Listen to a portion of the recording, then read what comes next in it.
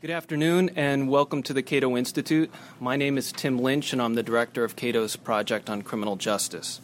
Today we want to take a close look at a new intelligence and law enforcement tool that is called the Fusion Center.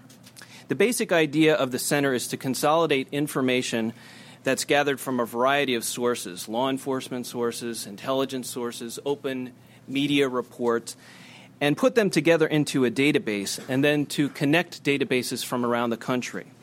Someone said the idea is to fuse bits of information together, so that's where they get the name from. And we've gathered together an excellent panel to address the pros and cons of this law enforcement tool. Before I introduce the first speaker, I want to take just a minute or two to lay something of a foundation for our discussion today. But before I do that, I would ask those of you who came with cell phones, would you please take a moment and double check and make sure that they are turned off as a courtesy to all of our speakers. Thank you. It seems to me that we should want the police and intelligence agencies to be on the lookout for trouble and to prevent violence whenever possible.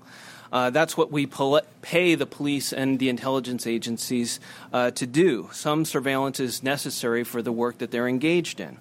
But history shows that domestic intelligence gathering very often morphs into spying, political manipulation, and intimidation of perfectly lawful conduct.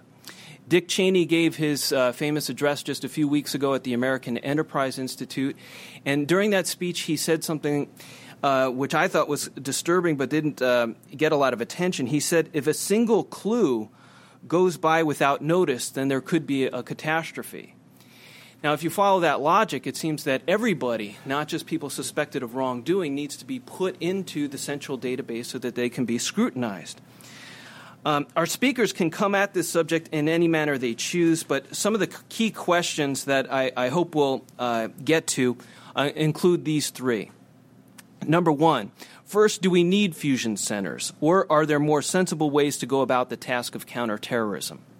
Number two, in some jurisdictions, for those who are convinced that they do not want to adopt a fusion center, for whatever reason, should the federal government then get involved and be subsidizing fusion centers? There are some local jurisdictions that have set up fusion centers. There are others that have not.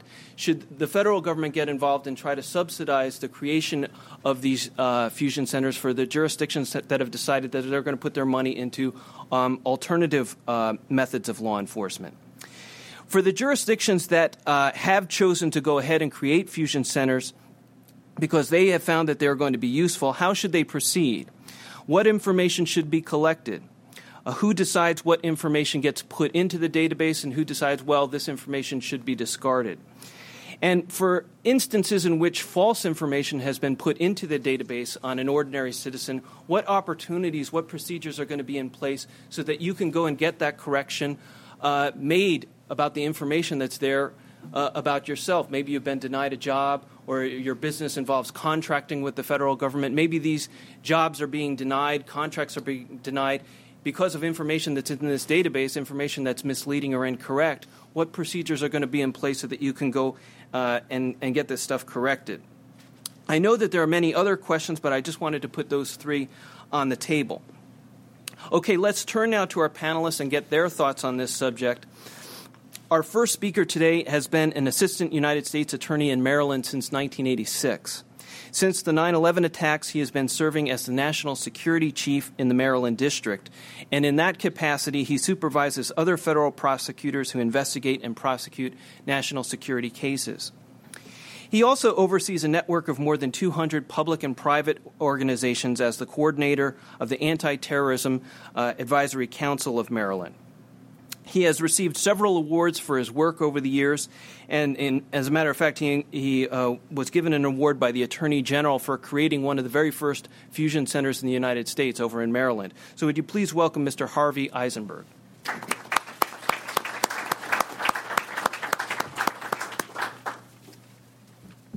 Thank you, Tim. And I want to thank the Cato Institute and my friend who has debated with me a while ago, Mike German from the ACLU, and Bruce Fine, who I just met in the first time I've ever been in a green room. It wasn't green, though.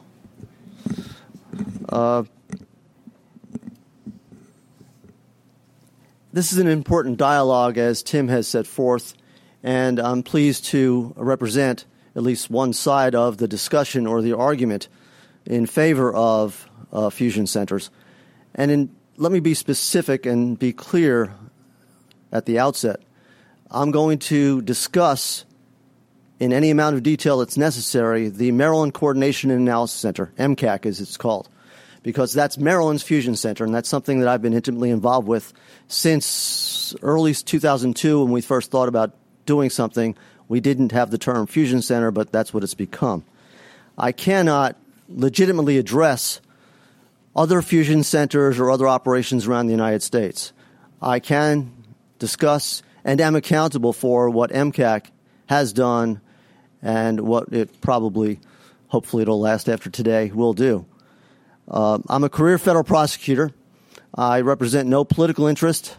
The only interest I have is the Constitution of the United States and the laws enacted duly thereunder, and effectively enforcing them through any means that are lawfully available to us. Now, with that self-serving statement out of the way, but I do believe it. I shouldn't make fun of it, but it's something I think that I need to say almost any time I stand up, because some people tend to think maybe I was a Republican under the Republican administration because I worked there, and now I'm a Democrat, and a Democrat. I'm not a political appointee. So I'm free to speak my mind. But I do not speak for the Justice Department. I will address what Maryland has done and what I have done in my official capacity. Background on Maryland. After September 11th, specifically 6 days after September 11th, Attorney General Ashcroft sent an email message to every United States attorney, the 93 United States attorneys in the country, in those judicial districts. Maryland is one judicial district, so the U.S. attorney receives the same email that the other 92 did. And among the responsibilities given to the U.S. attorneys in the effort to prevent what we were sure at the time was going to be a subsequent attack is to provide or find an experienced prosecutor, career prosecutor, to set up an anti-terrorism advisory council. And one of the main things that prosecutor needed to do, since everybody that's looked at the issue, the 9/11 Commission, Congress, oversight committees, two administrations, outside critics, is better share information. And not just with law enforcement, with everybody that has a need to know it, to better protect our society, our way of life, our government. Well, I'll be honest with you, I'd been a prosecutor for a lot of years and had a lot of awards, but I had no idea how to prevent crime, because that's what we were asked to do. Don't let us get attacked again. Don't let more people, innocent people, die. And share information to do that. Well, how do you do that? I could barely email at the time. I barely can email now, although I see some of my friends from MCAC's management saying there they'd rather me not email at all.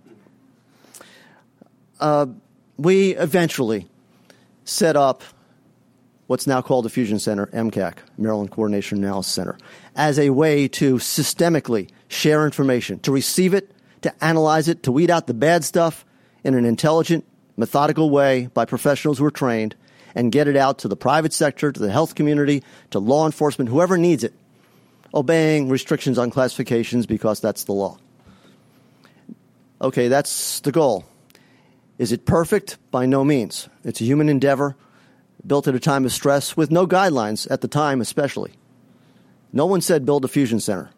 But the Anti-Terrorism Advisory Council's Executive Committee, which governs our fusion center, member 16 chief executives from law enforcement, non-law enforcement, state, federal, and local officials. It's a mix, as the ATAC, the Anti-Terrorism Advisory Council, is supposed to be. They're responsible and they govern it. Structure of the MCAC is traditional law enforcement task force. That's my experience. I thought that would be the best way to go, and that's what the exec committee decided. We have a federal, a state, and a local representative in the three main management positions. At the time, right now, we have a lieutenant colonel who's retired from the Maryland State Police, who is the executive director. We have a deputy director from the Maryland State Police. We have a watch commander, who is the watch section commander, rather, who is an assistant director from the Anne Arundel County, Maryland Police Department, provided by his chief. And we have an FBI supervisory special agent who oversees the analysis section. The facility is paid for, the rent, by the FBI, but they do not run it. They participate, and they're valued members, and the MCAC obviously services the Joint Terrorism Task Force of the FBI in a great way. But that's the setup. It's not run by a federal or state or local entity. I guess you could say, since I chair the ATAC Executive Committee, it's more federal than not, but it really doesn't matter at the end of the day. Information comes from every place, private citizens, public entities, federal, state, and local. It needs to get out. So that's the operation. There are 25 federal, state, and local agencies in Maryland that have detailed agents or health officials or other people to the center, firefighters, to be in the Fusion Center. Fusion is multi-agency, multi-discipline, but also multi-level of government. So federal, state, and local, but also more than law enforcement. It's got to be. That's the nature of the world. That's the realistic view of the world, in our view anyway.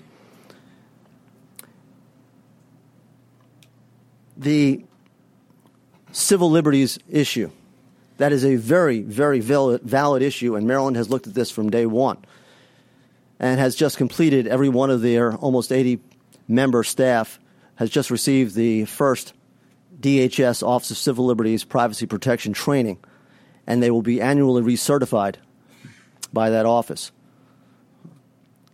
We have a Constitutional Protections Advisory Board that was established by the Executive Committee. Not sure the exact time frame. I'm saying about 2, maybe longer, years ago. A retired federal judge chairs that 3-member body, and the former statewide public defender in Maryland, now a law professor, is on that body, and a former assistant U.S. attorney, federal prosecutor, who is a prominent defense attorney, is the 3rd member of that board. They are there, and they have reviewed all of the internal protocols.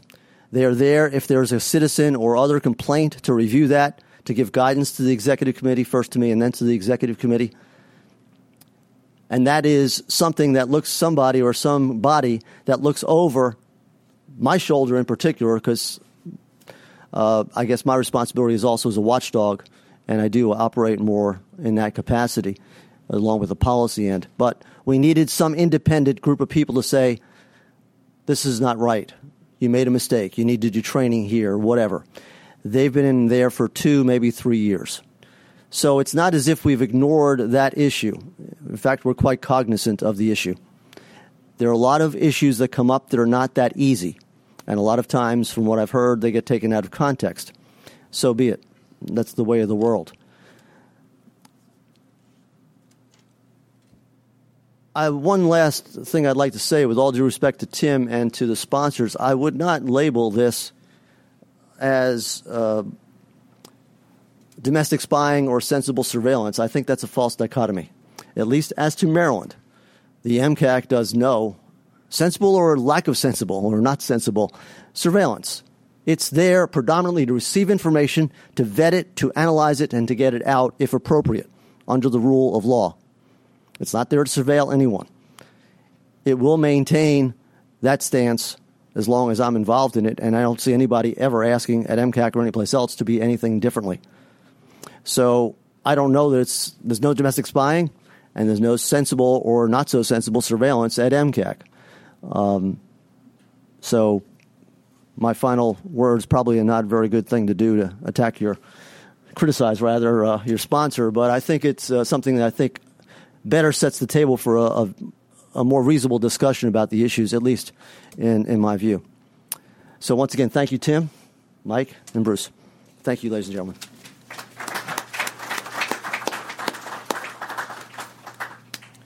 Okay, our next speaker is a policy analyst with the American Civil Liberties Union, where his responsibility is to develop policy positions concerning domestic surveillance and other law enforcement methods and techniques.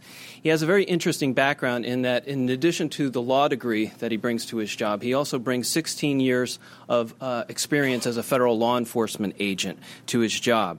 For many years, he served as an undercover agent with the FBI, where his job was to infiltrate domestic terror organizations such as neo-Nazi hate groups. In 2007, he wrote a book about his undercover experience and his recommendations for counterterrorism methods for democratic societies. That book is entitled Thinking Like a Terrorist. Would you please welcome Michael German?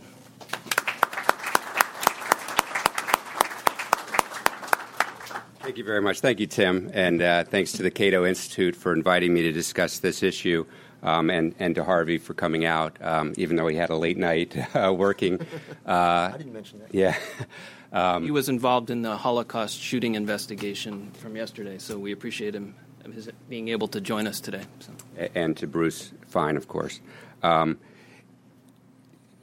ACLU got involved with looking at the Fusion Center issue in 2007 when there were pieces of legislation moving through that were providing funding from DHS for these fusion centers. And I was only 2 years out of law enforcement and had never heard of a fusion center.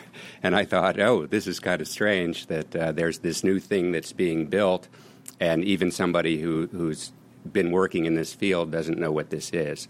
So we put together a report, and the first thing we found when we started investigating it is that no two fusion centers are alike. They're an information sharing system that has sort of developed organically around the country. My belief is it was a failure of the Joint Terrorism Task Forces to adequately get information that the state and locals could use, so they started developing their own.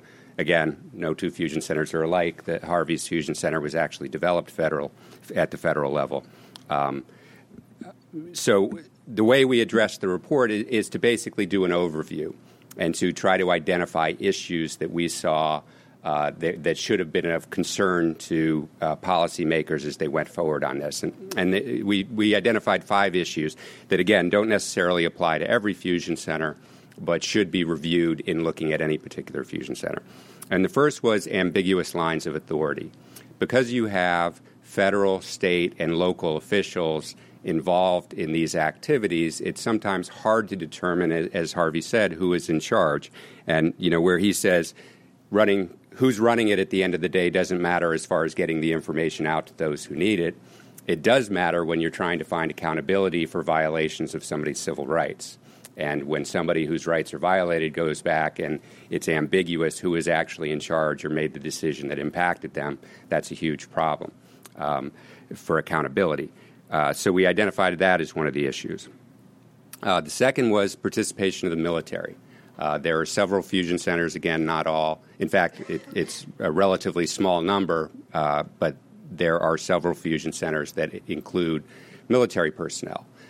Actually, a number of them include National Guard under their Title X state status, which is fine under Posse Comitatus. What's not fine is that some of them include actual active duty military, which are generally prohibited from involvement in domestic law enforcement. So the fact that they're there, again, without proper guidelines, oversight, and accountability to make sure that they're actually staying within some reasonable activities. The third issue is private sector participation. Many of these fusion centers actually have private entities working inside what is essentially a law enforcement operation. And that's something that we have great concern about, both because information from the private sector can improperly move to government databases without the proper legal process that, again, would provide that accountability, but also the opposite, that information would bleed out from the law enforcement activities to these private entities, and then private harm could determine. I mean, you could imagine who might be involved in a particular fusion center. The idea is to bring in actors who are involved in critical infrastructure. So you might imagine maybe a company that provides a lot of jobs in the area, that they would now see that law enforcement is suspecting a particular individual, and lo and behold, that person works for my company. Obviously, I wouldn't want them to continue working for my company if law enforcement suspects them of being involved in terrorism, so I would find some way to fire that person and get them out of my facilities and away from my employees. Without any due process, may turn out that the investigation finds nothing, that this person who was suspected actually was not involved in terrorism, but that private harm could already happen. And so that's a problem that we identified. The fourth problem is data mining. Part of what appears to be happening at some of these fusion centers is the massive collection of data for data mining purposes, and just the type of harm that can come from that when the government is using profiles to identify who to investigate rather than focusing on actual bad behavior is apparent. What's also apparent now, thankfully, because of a National Academy of Sciences report that came out last fall, is that data mining actually is not an effective technique for determining possible terrorists. This study was published in November. It was a study funded by DHS to determine whether data mining could be used effectively. And the results of this study that incorporated a lot of computer scientists and counterterrorism officials was that it would not. That what it would do is falsely identify a number of people who were not terrorists, and that would misdirect law enforcement resources and cause unnecessary violations of privacy and civil liberties, and it was not a productive model to go forward with. So now we've created this system that enables this massive collection without really an effective method of dealing with the information once the government has it, and whether that's a useful use of our resources is the other question. And the final problem is the secrecy that is involved in these activities that we don't actually know. And, part of, I think, why this dialogue is so important, and I thank Cato for having this, is so that we can start to get some understanding. And that's why I appreciate Harvey coming out to answer questions and to sort of get to the bottom of what's actually happening at these fusion centers. To get to Tim's questions, do we need fusion centers? Certainly the ACLU has no problems with law enforcement agencies effectively sharing lawfully collected criminal intelligence information with other law enforcement agencies. We all want, none of us want a bad guy to get away with his criminality simply because law enforcement agencies are ineffective and inefficient at getting information that might help prevent crime from one institution to another. The problem with fusion centers is it's unclear, A, who is collecting the information. In our fusion center report, we talk about, we have reference to an official from Boeing who testified up on the Hill that they wanted to participate in fusion centers and expected to be involved in every aspect of the intelligence process: collection, analysis, and dissemination. So here a private company is asserting that they have some role in collecting information about Americans, sharing it with law enforcement, and disseminating it to others, which we think is extremely dangerous for all the reasons that we laid out with the discussion of the private sector participation. Also, what information is being collected, and then who it's being shared with. If it's not being shared with law enforcement, but is in fact being shared with other private companies, with the military, we would have a concern about that. Tim's second question, should the federal government subsidize fusion centers where they're not wanted? And, it's an interesting question because it turns out there are some states where it's not necessarily wanted. We quote in one of our reports, there's two on our website. It's www.aclu.org/fusion. In one of them, we quote an Idaho official where there was not a fusion center who said, I guess if the federal government tells us we have to have one, we will. Well, again, the federal government's position is these are state and local centers that the federal government isn't responsible for, but here's the state official saying that we'll only get one if the federal government tells us we have to. So it's, again, unclear who's actually in charge of these things. So the issue of whether the federal government's subsidy of these centers is something that we want, I think, is very important because last year the Congressional Research Service said that 80% of the funding for fusion centers still was coming from state and local governments. Only 20% was coming from the federal government. But again, 30% of the fusion centers were actually in federal workspace. So if you're a state entity that can't get into your office without the federal government say so, that's, again, confusing as to who's really in charge. But in that case, it was still showing that the state and locals were primarily financially responsible for these centers. Well, that is coming to an end, and a lot of the push right now from the state and locals is that, hey, DHS, Department of Homeland Security, if you want these fusion centers, you're going to have to provide sustainability funding because the states can't carry that load. So the federal government is being asked to take a bigger role in making sure these things stay operative. And, of course, the federal government benefits from them, not just that each particular fusion center is providing information, but that there's a networking between them. And that's very important when you talk about things like the military participation, because you could have a center that says, hey, look at us, aren't we good because we don't have any military participation. But if I'm networked with a fusion center that does, and they have a military participant in their fusion center, I can get the benefit of whatever access that gives them to military information, and they can benefit from getting my information to their military associates. So, it's no longer just whether one fusion center obeys the rules, but whether any fusion center is violating the rules, the system benefits, and the federal government, through the information sharing environment, will be where all this information is ultimately uploaded to the Federal Intelligence Agency. And I should say uploaded in a not in a literal sense. There isn't one big database. It's, again, just this network of databases. But, from the way that the ACLU looks at it, we can say we're 4 separate databases, but if I have instant access to both provide information to and receive information from the other 3 databases, in reality, there's no difference, that this is all essentially one data set that I have access to. So our belief is that if the federal government is going to get involved to where they are providing the sustainability funding, they then have a responsibility to make sure that the fusion centers are obeying all laws, not just federal laws. In some states and localities, there are actually better laws than the federal government protecting privacy and civil liberties for state residents.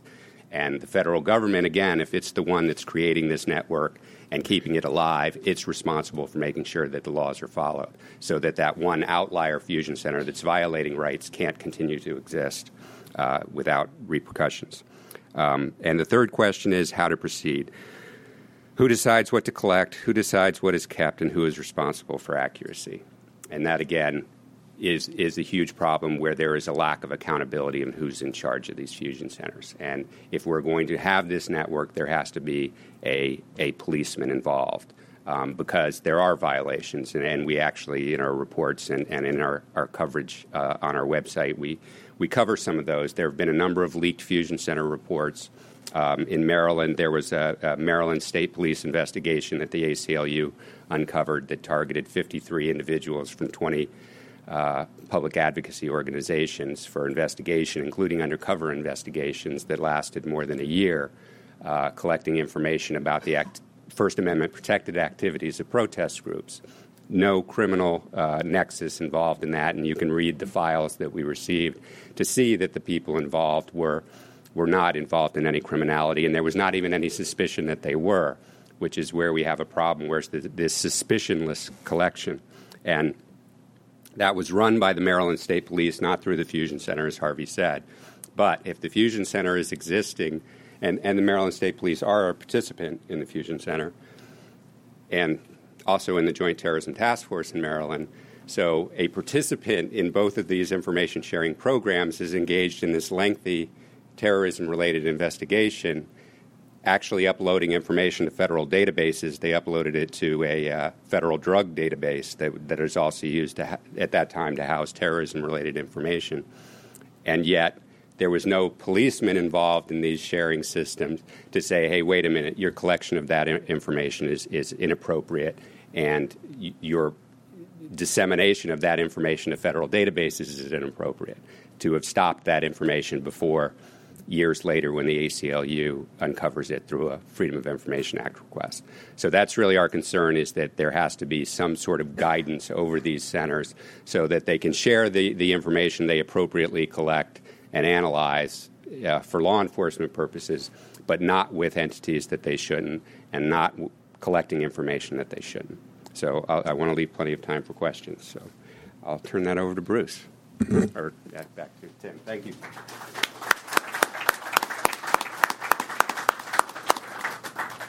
3 minutes.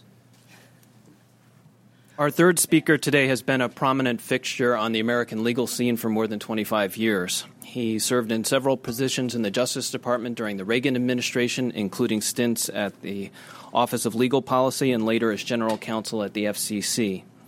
He developed his expertise in constitutional law and the history of the Supreme Court, and it's because of that expertise that he is widely quoted in the newspapers. He's a frequent guest on TV news programs, and he's also called upon regularly to give testimony before the Congress. He just testified in April before a House subcommittee on the fusion centers.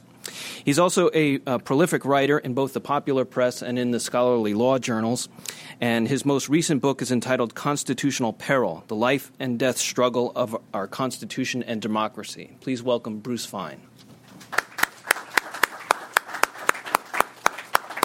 Thank you, Tim, and thank you for hosting this particularly important session. I want to make some general observations before I get into some details about the fusion centers that I think set the context of how we should think about this post-9/11 phenomenon that was at least touted as simply sharing information and is otherwise rather innocuous. It is the history of governments, especially after crises, to inflate danger and quickly have investigations for law enforcement turn into investigations of dissidents. I remember after Pearl Harbor, there was Fusion Center out on the West Coast, and they collected all sorts of information how the Japanese Americans had undiluted racial stains that tied them to Emperor Hirohito. And based upon that fusion collection of information, 5 months after Pearl Harbor, although there had not been a single instance of Japanese American sabotage, we had the concentration camps. We had the concentration camps without a single iota of any criminal activity. But, hey, this is intelligence collection, and we're trying to prevent any other Pearl Harbor. And people then, well, there's going to be another Pearl Harbor. We have to stick those Japanese Americans in concentration camps. They're signaling submarines. They're signaling pirates to drop bombs. And, of course, all of that was wrong. And it took the 1988 Civil Liberties Act to finally rectify the wrong, pronounce it a travesty of the Constitution, and pay $20,000 to each of the victims. Now, in more current times, you may recall the Vietnam War era.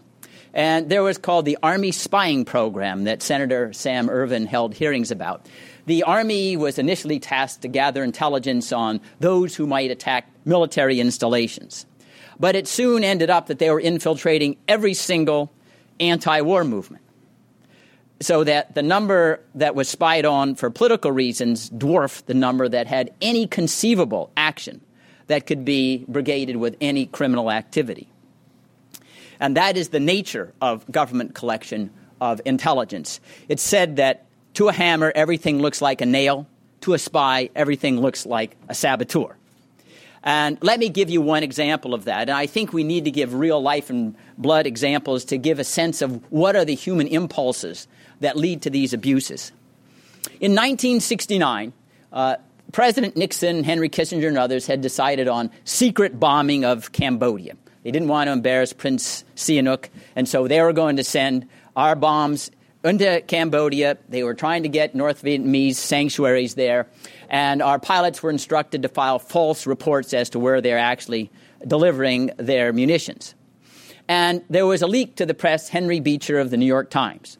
That was my counterpart, I suppose, of our terrorism surveillance program, the TSP, that leaked to the New York Times. And he published the fact that there was this bombing in Cambodia in violation of what at least the public policy of the United States was. So in the aftermath of that disclosure, President Nixon and Henry Kissinger goes to J. Edgar Hoover, and they get a list of people who are going to find out who that scoundrel was who leaked this information. They identified 17. These were people on the National Security Council staff. It included people like Secretary of Defense Melvin Laird and others. The FBI then puts wiretaps. They surveil these individuals, 17, for over 2.5 years. They come back with a report and say, we haven't been able to find anything that suggests any of our targets is the culprit. We gathered information on their sex lives, their credit lives, their girlfriends, their vacation plans, or whatever. And Henry Kissinger looks at the report and he responds, we must continue to surveil them so we give them the opportunity to establish a pattern of innocence. So then it continued, right? That is the mentality here. We are all guilty until you establish your innocence. Now, if a fusion center was nothing more than gathering information that was collected because it bore a nexus to a crime.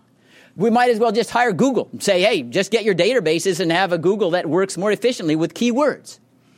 The real menace of the fusion centers is they arose when? Right after 9/11. Well, did anyone think that it was bad to share information prior to 9/11? Of course not. We know that this was calculated to generate a fear. We're going to catch the next Osama bin Laden out on the street. And we're going to try to get a collection of information that would enable us to have a profiles. This is why you have data mining that says, oh, this one looks like a terrorist. And, of course, with the money there, the police says, all right, this is what our job is, to collect information. No one gets rewarded in law enforcement for not collecting information. And you ask, well, what are the results of the fusion centers? Notice that there hasn't been a citation to a single terrorist incident that has been blocked because of the collection of this information, this sharing. And that was also true when I testified at the fusion centers throughout the nation. Not even one.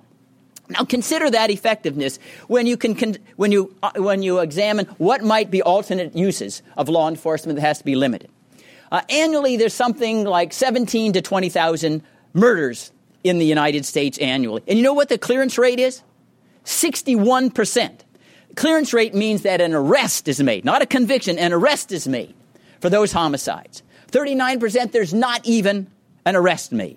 So those are crimes that have actually been committed that we could be utilizing these resources for, especially when the return on investment looks like it's close to zero. A little bit better than Bernie Madoff, but not a whole lot, right? A little bit better. So why are we doing this? Where's the person? He's going to stand up and he's going to tell you, these are the earmarks that we look for in these fusion centers, and we see this piece of information, we know that's an earmark of a terrorist. He can't say that because we don't know. If you asked, what was the earmark? Why didn't we take this fellow who's over at the Holocaust Museum committing the murder the next day? The fact is that we don't have that knowledge. We don't want necessarily to have every conceivable knowledge about every individual, including their genetic makeup, because that would be a police state. You need to take some risks to have a free society. That is essential. That is essential. You can have the Stasi, and you can go to some countries that are communists and tyrannies. They know everything about everybody. And they have no freedom whatsoever. None whatsoever. Now, what do we need these fusion centers for when they're clearly intended to share information that's not criminal justice related? And if you look at the collection methods, and I'm not blaming Maryland because that's just a small segment here, and he's just talking about sharing, not the collection, but it's the collection side that matters, right? We're all comfortable with the idea one jurisdiction shares information that this is a suspected murder, and we have X, Y, Z. That's not what this is about. We need to be clear why this originated, when it originated, and what these people are about. Now, we do not have full information about all the kinds of reports that are coming out of the fusion centers because they're not subject to the Freedom of Information Act. This is not government in the sunshine. But when we have leak reports, what do we discover? Well, there's one report that was written in North Texas Fusion Center that was a subject and part of the hearing up in the House Subcommittee on Terrorism. And it writes, amongst other things, my gosh, radical Islam is taking control of the country. We need to be worried. The U.S. Treasury Department had a session on Islamic banking, and there's one person in Houston who has a mortgage that's based on Islamic banking. Wow, the country is falling apart. And there's oftentimes laws that make accommodation to Islam in work hours and holidays. And these people, they're using things like blogging and Rapster music to promote their ideas. All things that are at the heart of the First Amendment. What's suspicious about that? That's the mentality that's in there. And it makes people think we need to be suspicious of everybody out there that doesn't look like us. And that's exactly what creates the atmospheres, the dynamics that lead to Guantanamo Bay, torture. It doesn't matter if we can't pronounce these people's names, Hamdan, Korematsu, Hirabayashi. Hey, it's not us. That's what we have to fight against. That's what we need to fight against. There needs to be a standard out there that says, yeah, you can have fusion centers to share information collected with a legitimate criminal justice standard. And you need these to be subject to the sunshine. None of this stuff outside the Freedom of Information Act. Louis Brandeis had it a century ago. Sunshine is the best disinfectant. Sunshine is the best disinfectant. And moreover, you have to have some real sanctions. We have these oversight boards. Have you ever heard of anyone since 9/11 who's been sanctioned, got a demerit for spying too much? None. Take, for example, even when we learned about some of the abuses under the Patriot Act of issuing some of these warrantless summons without any backup that we need this for a terrorist investigation, the FBI. Thousands of violations. Anybody get sanctioned for it? What does that signal send to the bureaucracy? Collect anything you want. You will not be sanctioned if you collect too much. But if you don't collect it all and something's another 9/11, then you'll be sent to the guillotine. And we need to have law enforcement that says, no, we simply don't want to know everything in the world. That's the end of freedom. All of this information it will be abused for political purposes. That's what happened in the collection about communist affiliations in the McCarthy era. And Michael was saying, who knows, an employer gets, this one's under investigation by a fusion center. Fire him. Why take a risk? That's what we know human nature is about. The employers out there, they don't want to take risks at all. And we need to get away. It's in my judgment, and I'm writing this sequel book on the empire mentality. You'll notice that it was said that these post-9/11 fusion centers were designed to make certain never again could be there a repeat of a terrorist incident. He said everyone thought there was going to be another terrorist incident. And now it's agreed 9/11 was an abomination. It's crime as far as I'm concerned. It is crime. But there's one thing that's more important than preventing another terrorist incident. That's protecting the Constitution of the United States and what the United States is about. Because a lot of this imagines is not so much what their activity tells about them. It's how we behave and what it says about us as a free society. We are willing to take risks, even that Holocaust, that tragedy over there. It's regrettable, but we are a free country. We are a free people. We don't want the police turning into a Stasi state. The right to be left alone, Louis Brandeis said, is the most cherished right of civilized people. This was at the time we began to do wiretapping and electronic surveillance to stop the alcohol bootlegging during the Prohibition era. The right to be left alone. And remember this, that when we think about our own Declaration of Independence, and it says, what is the purpose of government? It says we're all born with unalienable rights to life, liberty, and pursuit of happiness. And the purpose of government is not to build empires. It's to secure those rights. A revolutionary idea, we think about our entity as protecting individual rights first. The government authority comes later, secondary. Now, that doesn't mean that we have crimes that we leave uninvestigated. Of course not. But it means that's the beginning of the thought process. After 9/11, all of this is shifted. Gather any amount of information you want. Everything has to be subordinated to national security concerns. The gist of these memos out of the Justice Department was what? There was only one provision of the Constitution remaining after 9/11, Commander-in-Chief. Nothing else applied. Now, we are told that, we have these civil liberties boards. They're there to scrutinize the collection to make certain there are no First Amendment or other violations. Well, we know what the government officials were saying that were legal during Bush-Cheney. Mr. Cheney still today says everything we did was constitutional. Everything was legal. Supreme Court got it wrong when they said habeas corpus couldn't be suspended at Guantanamo Bay. So if that kind of, and Cheney unfortunately is not the only government official who was saying those sorts of things. Read those legal memos. And you sort of scratch your head. I used to be in Office of Legal Counsel when Nixon was there, tried successfully to get him impeached by the Judiciary Committee. And the Office of Legal Counsel I worked in had a different constitution than these guys, who believed that everything is subordinate to national security. No law could limit the president when he said, I need to torture, I need to do extraordinary rendition, I need to suspend habeas corpus because I'm fighting terrorism, and that's the end of the game. No second guessing whatsoever. No judicial review whatsoever. That was the end of the matter. That's why we cannot accept this idea, we'll just be comfortable and comforted by the fact we have the Civil Liberties Review Board. Bush had his Civil Liberties Review Board, too, over the Patriot Act. And it was worthless, like an ink blot there on the scene, even though he had Lanny Davis and some Democrats there as well. They didn't have access to any of the information. So my proposition is, if you want, why call them fusion centers? If we just want to increase the efficiency with which criminal justice information that targets crimes can be shared, I'm all in favor of that. That's not what fusion centers are about. Timing is everything and speaks volumes as to why they were created. And the beginning point, in my judgment, is we need to know exactly what these fusion centers are doing. Why do we have to depend upon leaks to the New York Times or other newspapers to find out how these people are using government money to spy on First Amendment activity. Let me say a last word about the training sessions that are given. Say, well, you're a certified, trained a law enforcement official in the First Amendment. The First Amendment could be studied, the case law, for years. These are highly refined decisions. For example, what is incitement to crime that's not protected from simply exhortation or designed to create a situation of unrest or anger, which is protected? Brandenburg versus Ohio or whatever. You're going to tell me these issues that have puzzled people who've studied the matter for 10 years, you do 4 weeks training, okay, now they know what the First Amendment means? I mean, that's ludicrous. It'd be like me taking 1 week in high-energy physics and saying, now I know what E equals mc squared. And this is important stuff because these are the people out on the beat gathering that information.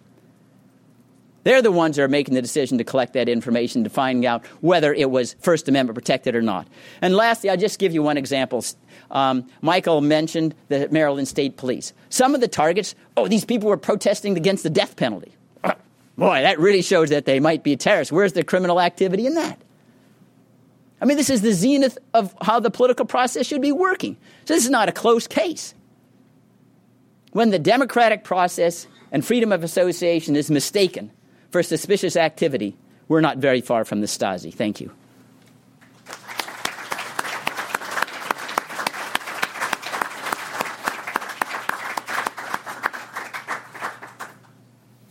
Okay, before we take your questions, I want to give Harvey Eisenberg just a few minutes to respond to anything that's been said. Does the green mean we're muted, or does the green mean we're on? Green light. Does that mean we're on? Yeah. Okay. I'll warn you, as I've warned many a jury when I stand up to give rebuttal.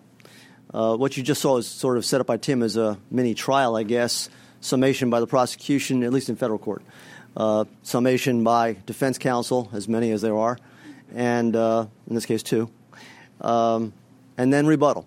So I'll warn you that rebuttal by its very nature, since I had no idea, well, yeah, I knew what Mike was going to say, we've been there before, is somewhat disjointed, so I apologize in advance for that, but I guess you can understand the context.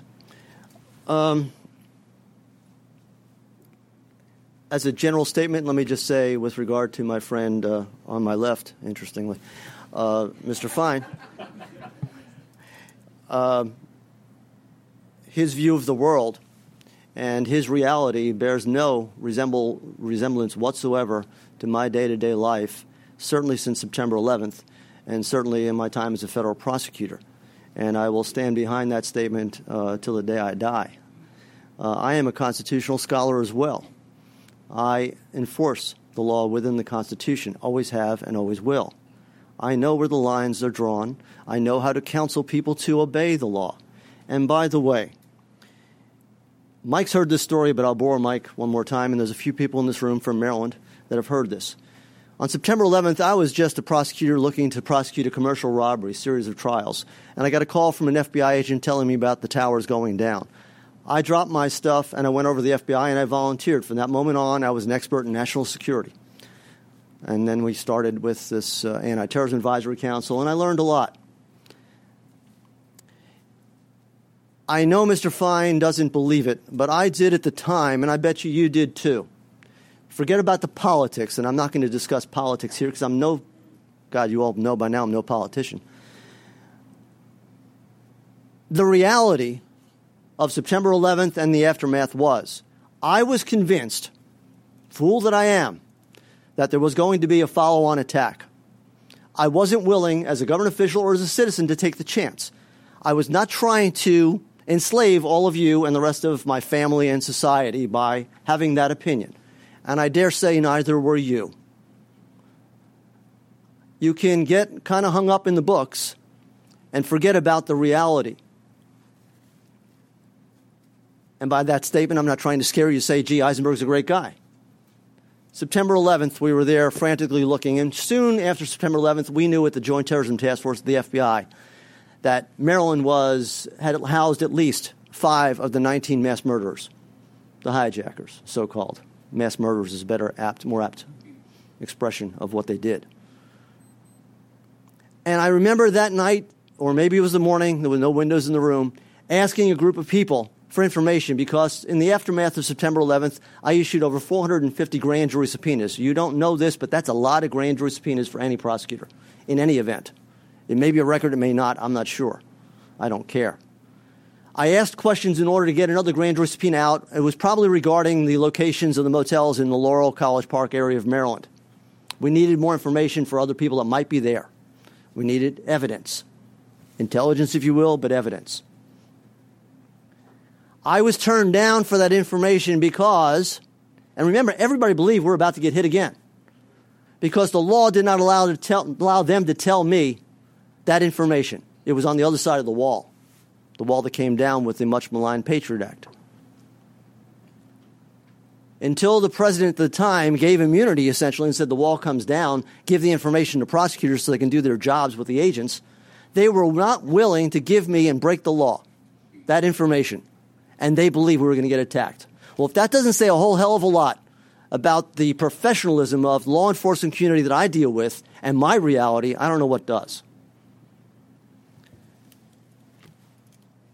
As regarding the collection and the maintenance of information at the Fusion Center and the training, which has been belittled somewhat by my colleague, 28 CFR, Code of Federal Regulation, controls what may be maintained, collected and maintained at fusion centers and how long it can be maintained.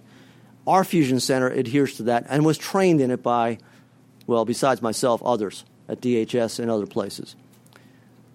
It's not like we just thought this up and just gone willy-nilly out to enslave the Japanese in World War II.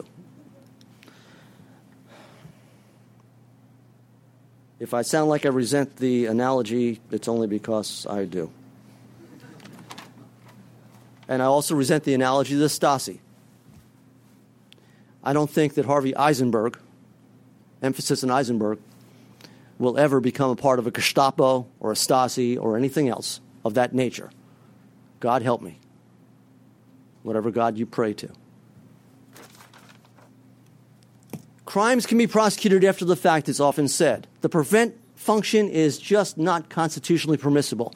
While I recommend you to look at yesterday's guilty finding in the Northern District of Georgia, Atlanta, of someone who was planning to commit terrorist acts. In fact, surveilled many places here in the Washington, D.C. area, and then transmitted that information to a known terrorist overseas, proven in a court of law, federal court of law. Were we to wait until those surveilled locations were bombed or a plan was in place? How long do we wait? We have a statute. It's employed. It's never been ruled unconstitutional. Material support of terrorism. We prevented a terrorist act. Or we frustrated and disrupted. And there are any number of other cases. Fort Dix. The Virginia Jihad case in the Eastern District of Virginia and also in Maryland. I can name a lot of them. But it can be done. It's constitutional. No one can argue reasonably and legitimately that it's not. So there is another imbalance in the Constitution and the enforcement of law as it needs to be in this era. And that's not meant to scare anybody. It's just a reality. Okay, thank you. We want to open up the discussion now and take your questions. I do have 3 requests. When I call on you, please wait for our microphone to arrive so that everybody can hear your question. Please identify yourself and any affiliation you may have, and please keep your questions brief so that we can get to as many people as possible. Yes.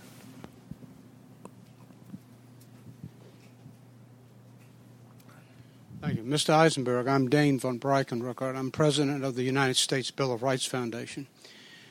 Good afternoon, Let me ask sir. you this.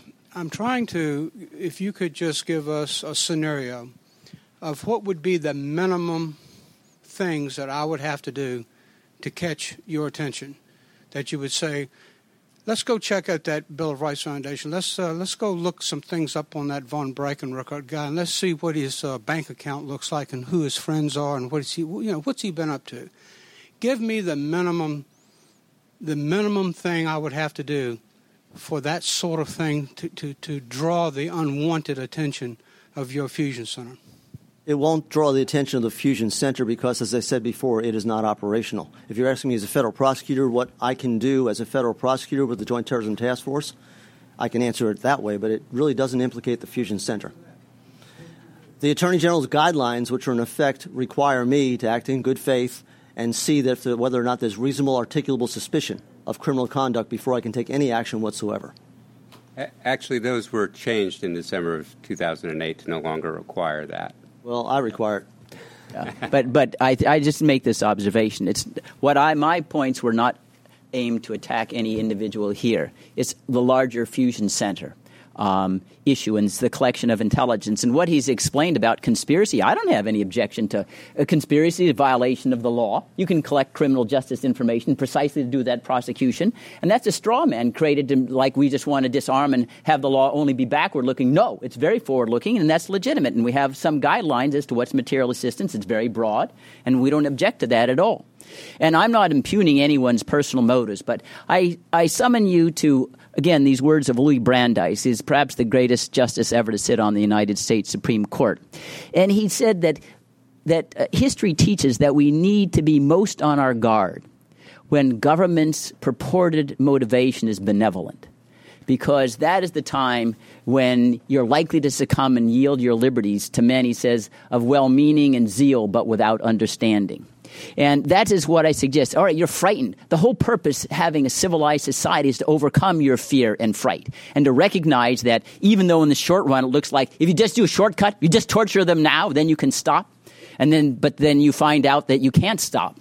I also recall Madame Roland. She played a prominent feature in the French Revolution.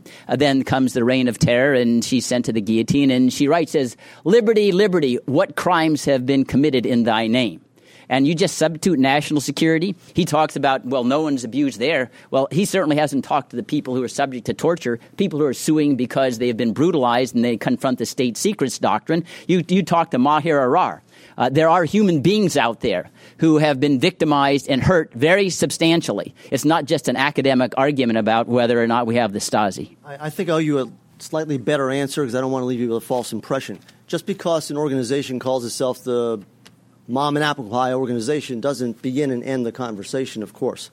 But the standard on reasonable articulable suspicion, which I believe is very valid, is not only important for the constitutional sense of it, but also for the otherwise diminution of scarce resources. To go investigate you for any other reason would take our eye off the ball of the valid criminal enterprises that are out there. So it's a dual reason. Beyond that, there are other standards about what we can do, and I won't bore you, but I'll be glad to talk to you later about what really can be done. And can I just, sure, if you don't mind, and I might take Dane's question and reframe it a little bit. When say the Baltimore City Police call the Fusion Center and say, we have an investigation of Dane and his organization, can you please provide us the information? Do you do at the Fusion Center any investigation to determine whether the Baltimore City Police have a just investigation that followed the same sort, or do you just take on their word that they say they have an investigation? The Fusion Center wouldn't have information unless it was otherwise under the standard reasonable articulable suspicion. So anybody could call any police department and say, I want to know about his organization. If it's not a nexus to crime, the answer is going to be we have nothing. So the Fusion Center is not going to get into that kind of situation, at least by design. But I don't know. They're not there, nor am I there in some context to police the police, although, as I say that, I know that I have a function in that regard, too. Right, because like the Maryland State Police obviously were investigating. And I gave testimony to Steve Sachs, who represented the governor in the inquiry with regard to the Fusion Center and to the entire anti-terrorism setup. And if you read the report, you clearly see that the Fusion Center was in no way, shape, or form implicated. My friend from your organization, David Rokaw, admits as such because that's a fact. We were very candid. I called him as soon as I read it in the newspaper. So that's a different issue, although I understand in the context of what Mr. Fine's discussing, it's part of the discussion. Right. And I'm sorry. I'm taking up this. This doesn't happen in court. They don't get to ask me questions like this. But if the Fusion Center is supposed to be the clearinghouse for all terrorism-related information, and they didn't know about a 2-year investigation one of their participants was dealing with, does that raise the opposite concern that this institution is not really effectively getting the information out to the other participants? Well, if you read the report, it really wasn't a terrorism investigation, point one. It was categorized wrongly by an officer as a terrorism. But it was characterized as a terrorism. They did, but I think it's probably a credit to everybody. MCAC wasn't even in contact because really Even though they categorized it as terrorism, the MSP, the Maryland State Police people, didn't think it was terrorism per se, and they never got into the terrorism realm, which is why I never knew about it, nor did the Fusion Center.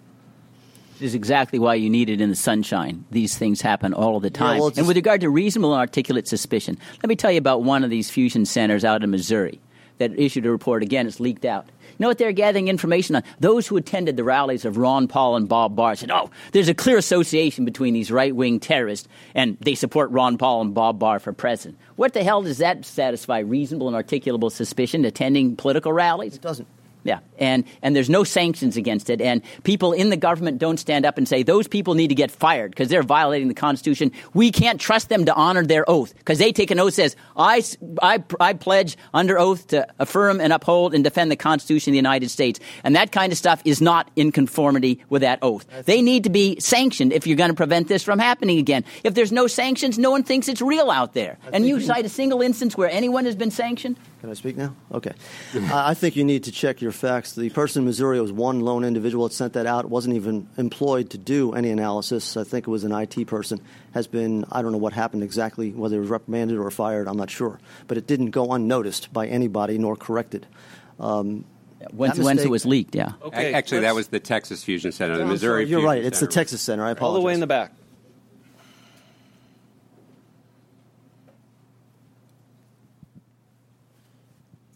Edward Roeder from Sunshine Press. With the possible exception of comparing databases of those who take flying lessons and those who learn how to land a plane and take it off, can you cite some examples of information that's been gathered that would have identified the 9/11 hijackers? I think the 9/11 Commission pretty much covered that. I'm not going to try and say that I'm better than they. I think they did.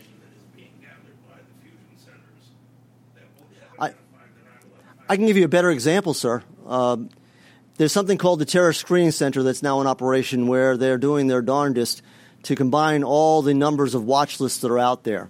If you recall, not so ancient history, I believe it was September the 9th of 2001, Maryland State Police today tried to be maligned, but a trooper on the road stopped one of the 19 hijackers on the way to commit murder. No access to a watch list. In fact, the person wasn't watch listed, but let me make my point and see if it makes some sense to you. That person was ticketed and let go and obviously did what he intended to do. No Fusion Center, no watch list consolidation, no nothing. There's several ifs in this, but not necessarily totally out of the realm of possibility, I would say. Now, and it routinely happens now, that persons are stopped by the Maryland State Police or other police forces, and they legitimately can go into the NCIC database that's been maintained for many, many years, pre-September 11, and they can find out if someone's on a watch list. So let's say that person is stopped today. What will happen today with the Fusion Center is a standard protocol in Maryland only. I can speak to Maryland only. That's my first admonition from before. The Terrorist Screening Center will be contacted by the Fusion Center, who the police officer, the trooper, will call the Fusion Center. They'll contact the Terrorist Screening Center. They'll try and make sure they have the right individual to the best extent possible, while the trooper or the roadside officer stays there and protects his or her own safety and keeps her eye on the person they've stopped legitimately for speeding or whatever. That person may be told, don't say anything about the watch list, but try and find out where the guy's going because the JTF in New York wants to know. It happens all the time. If on September 9th there was such a system in place and that person was watch listed, two ifs. The system now is in place. But if it was watch listed, and he says, I'm heading for Newark International Airport to meet some friends. Thank you very much. That's reported in. And for the sake of argument, in New York, someone stopped and they say the same thing on watch list heading to Newark. I guarantee you today, the Terrorist Screening Center and those Fusion Centers will be talking that two guys on the watch list are going to Newark International. It's at least a system that existed that did not exist before September 11th, and certainly not on September 9th. Those are the kinds of things that we are looking for, I believe, totally legitimately, totally constitutionally. Michael? And I think, that's actually a very good example to prove Bruce's point. There are 1.1 million separate identities on the Terrorist Screening Center watch list. All right? That's bad enough, right? I mean, I don't think there's anybody out there who would suspect that there's really 1.1 million terrorists running around. 35% error rate at a minimum. So we're talking hundreds of thousands of people improperly on the watch list. Not only that, this IG report just came out a month ago. There are people who are known terrorists, who the FBI is investigating with the terrorist investigation, who are not on the watch list. So the if Harvey threw out, if they were properly watch listed, it is quite questionable in the first place. In the second place, take the very same situation, with the pulling over of the 9/11 hijacker who wasn't on a list. Well, chances are he wouldn't be on a list today. But also keep in mind, the NSA was listening to the 9/11 hijackers while they were in our country. The CIA knew 2 of the al-Qaeda operatives had come to the United States. This is not a problem of the collection of information. It's a problem of the management of information. And that management problem is only increased when the volume of information collected is so much higher. And the structures to manage the information, which, again, the government is relying on these data mining systems that now we know will not work. And that's really where the security is not actually being improved while our liberty and our privacy is being infringed. If I could I want to give one example. It's a personal one about how you can get on the watch list. I recently returned from Chennai, India. I was over there talking about the aftermath of the destruction of the Tamil Tigers, the Tamil civilians being massacred there by the government, with a Francis Boyle. He's a professor out at University of Illinois, and he told me he's on the watch list. He would come back one occasion from Malaysia. And the FBI there greets him on the tarmac, and they grab him, and they tell him, will you turn and be an informant against your clients who had been targets of a terrorism investigation? Will you be an informant against your clients? He said, no, I'm not going to do that. And this is, well, then you have to stay on the watch list. So that's the kind of way in which you can end up on the watch list. Just like those who had been lawyers for anyone at Guantanamo Bay were told, well, what you're doing is treason. You shouldn't be defending these people. And that you can see how easy you can abuse the government authority to get on the watch list and stay there, say 1.1 million terrorists. I mean, it's obviously that's a farcical number. And I'm not trying to malign Maryland. We need to look at the global picture because that's what this discussion is about, the policy for the United States, not just the District of Maryland. But Maryland is trying desperately to lead the way in a lot of areas to correct some deficiencies. Being one of the first fusion centers was one of our attempts to do so. There are many others in Maryland from the previous governor, the previous administration, and the current administration as a state, federal, and local entity. And Mike's situation about NSA overhears of some of the murderers just indicates to me that the wall that was up prevented the information flowing rapidly enough, and that hurt the investigative effort to find these people before they committed their mass murder. So, like on most arguments, there are 2 sides to them. Yeah, but that was taken care of in the Patriot Act. That's so you could just stop at the Patriot Act. You didn't need fusion centers because that ended the wall. Well, you have to rationally information share. Okay, we have a question down here.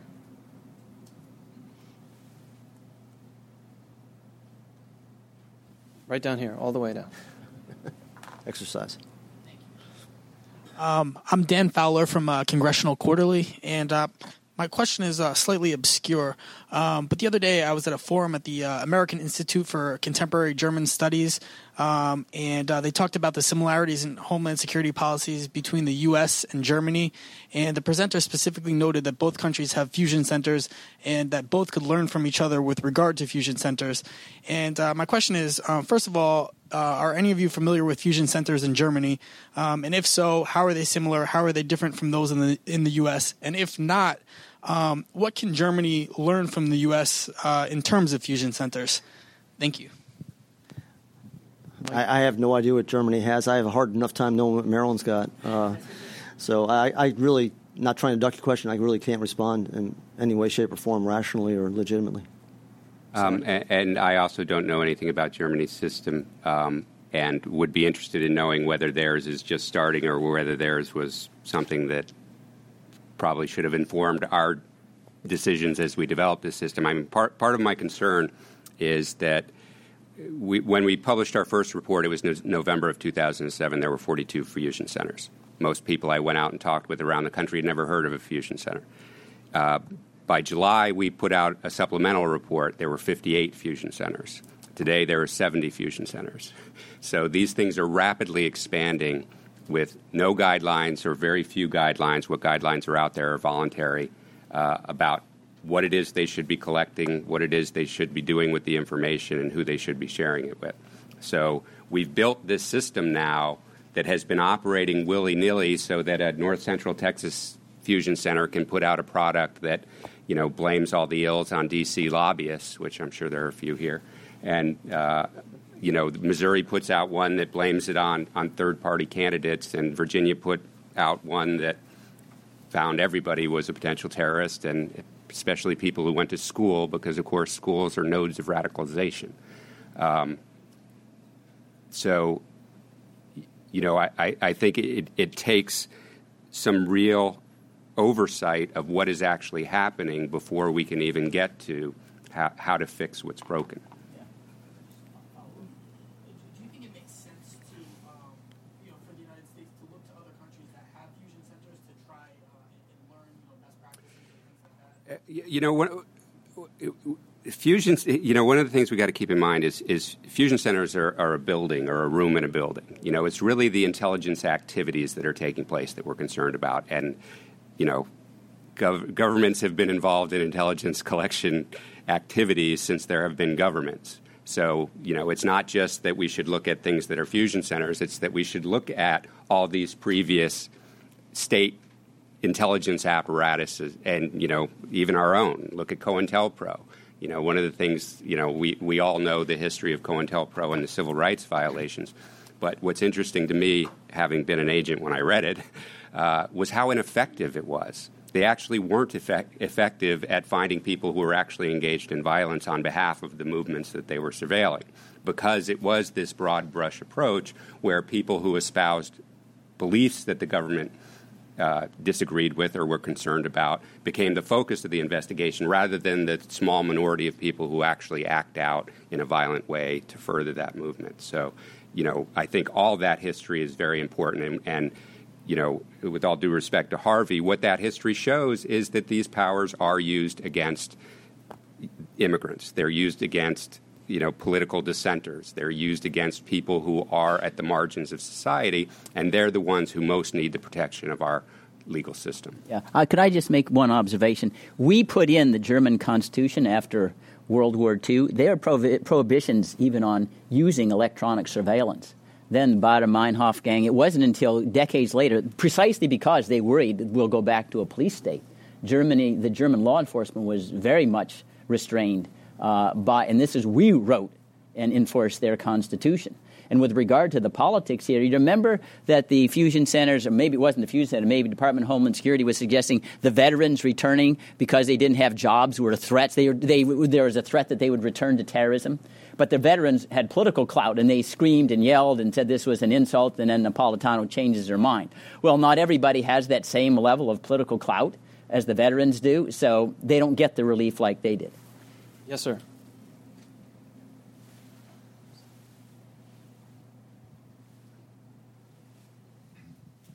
I'm Al Golub, and my affiliations have little to do with what we're talking about. Beyond the virtue of fusion centers and dealing with the collection of information, Mr. Fine, you mentioned the McCarthy era. Suppose that McCarthy, indeed, and the 200 informants had come up with actual perpetrators of seditious acts. How would that have changed history, and how would Senator McCarthy been perceived? One more. Bridget Gabriel, in a book she has recently written titled They Must Be Stopped, literally would have us monitoring Islamic mosques and temples for the potential menace that these Islamists are to this country. Your reaction, please. Well, I think it was 208 is what Joe McCarthy began with, and then it kept changing because he didn't know the reliability, I guess, of his own files. But my answer is, if he had all this concrete evidence that made you know that they were right, you can get warrants. You can go ahead and arrest people on probable cause. You don't need proof beyond a reasonable doubt. What's the need to just have these blacklists in secret? Law enforcement accounts for that. No one's suggesting that we're going to rely on benevolence to prevent any kind of crime. So I think history would have taught, if he actually had the information, he should have gone to the FBI and said, here's probable cause. These people are committing crimes against the United States. And remember how loose the criminal justice standard was. Remember the Dennis case. Conspiracy to overthrow the government of the United States because sometime in the year 20,280, these communists will have buried themselves into the government and overthrown it. And that was sufficient to get a conviction. So the criminal justice standard is not an unsurpassable standard. So my answer is fine. He should have just gone to law enforcement rather than doing his blacklisting. Rather than go into the McCarthy era, let me just correct the the principles of federal prosecution, which I know it's been a while since you left the Justice Department, but it's been in existence for a very long time. I cannot and will not, no federal prosecutor, authorize an arrest merely because of probable cause. We do not, and Mike can substantiate this, being a former agent. Absent very extenuating circumstances or exigent circumstances, we must establish before we allow an arrest to go forward or an indictment to proceed that we not only have probable cause, which is the legal standard, which gets us over the liability hump, but we must assert and prove that we have admissible evidence that will prove guilt beyond a reasonable doubt. In other words, we can win. So it's not just go arrest them because we have probable cause. We just don't do that absent exigent circumstances. Then you should have a 100% conviction rate because that's the standard when you go to trial. What? It's in the 90% plus percentile, and it has been since I've been a prosecutor almost 30 years, so I guess we're pretty good. Well, I'm not sure that's what the accurate rate is. What is it on the terrorism prosecutions, 100%? Did Guantanamo Bay 100% detentions? Is that right? You can all go to the statistics and look them up. I stand by my statistics. You never make an error. Is that right? I didn't say that. How many errors you make? This morning, probably several. And I think the 90% includes guilty pleas. Yes, it does, absolutely. But at trial, and I'll give the Department of Justice its due, it's usually over 80%. It hovers between 80 and 82% conviction at trial, except in material support for terrorism cases, where it's at less than 50%. At trial. Many people plead guilty because they are guilty and they've been shown the evidence of guilt beyond a reasonable doubt. And here's the thing with material support. If you plead guilty after you've been charged with material support versus conviction at trial, the difference in your sentence is 84 months. As it is with most guilty pleas. If you go to trial, you have more than a 50% shot of getting off. And yet, why would you plead guilty? But what you're risking is 84 months in prison by going to trial. Okay, if I had a gavel up here, I would bang it. That's why judges have them. We got three lawyers on the panel. They all want to keep going. I am afraid we've run out of time. Would you please thank our panelists for a good discussion?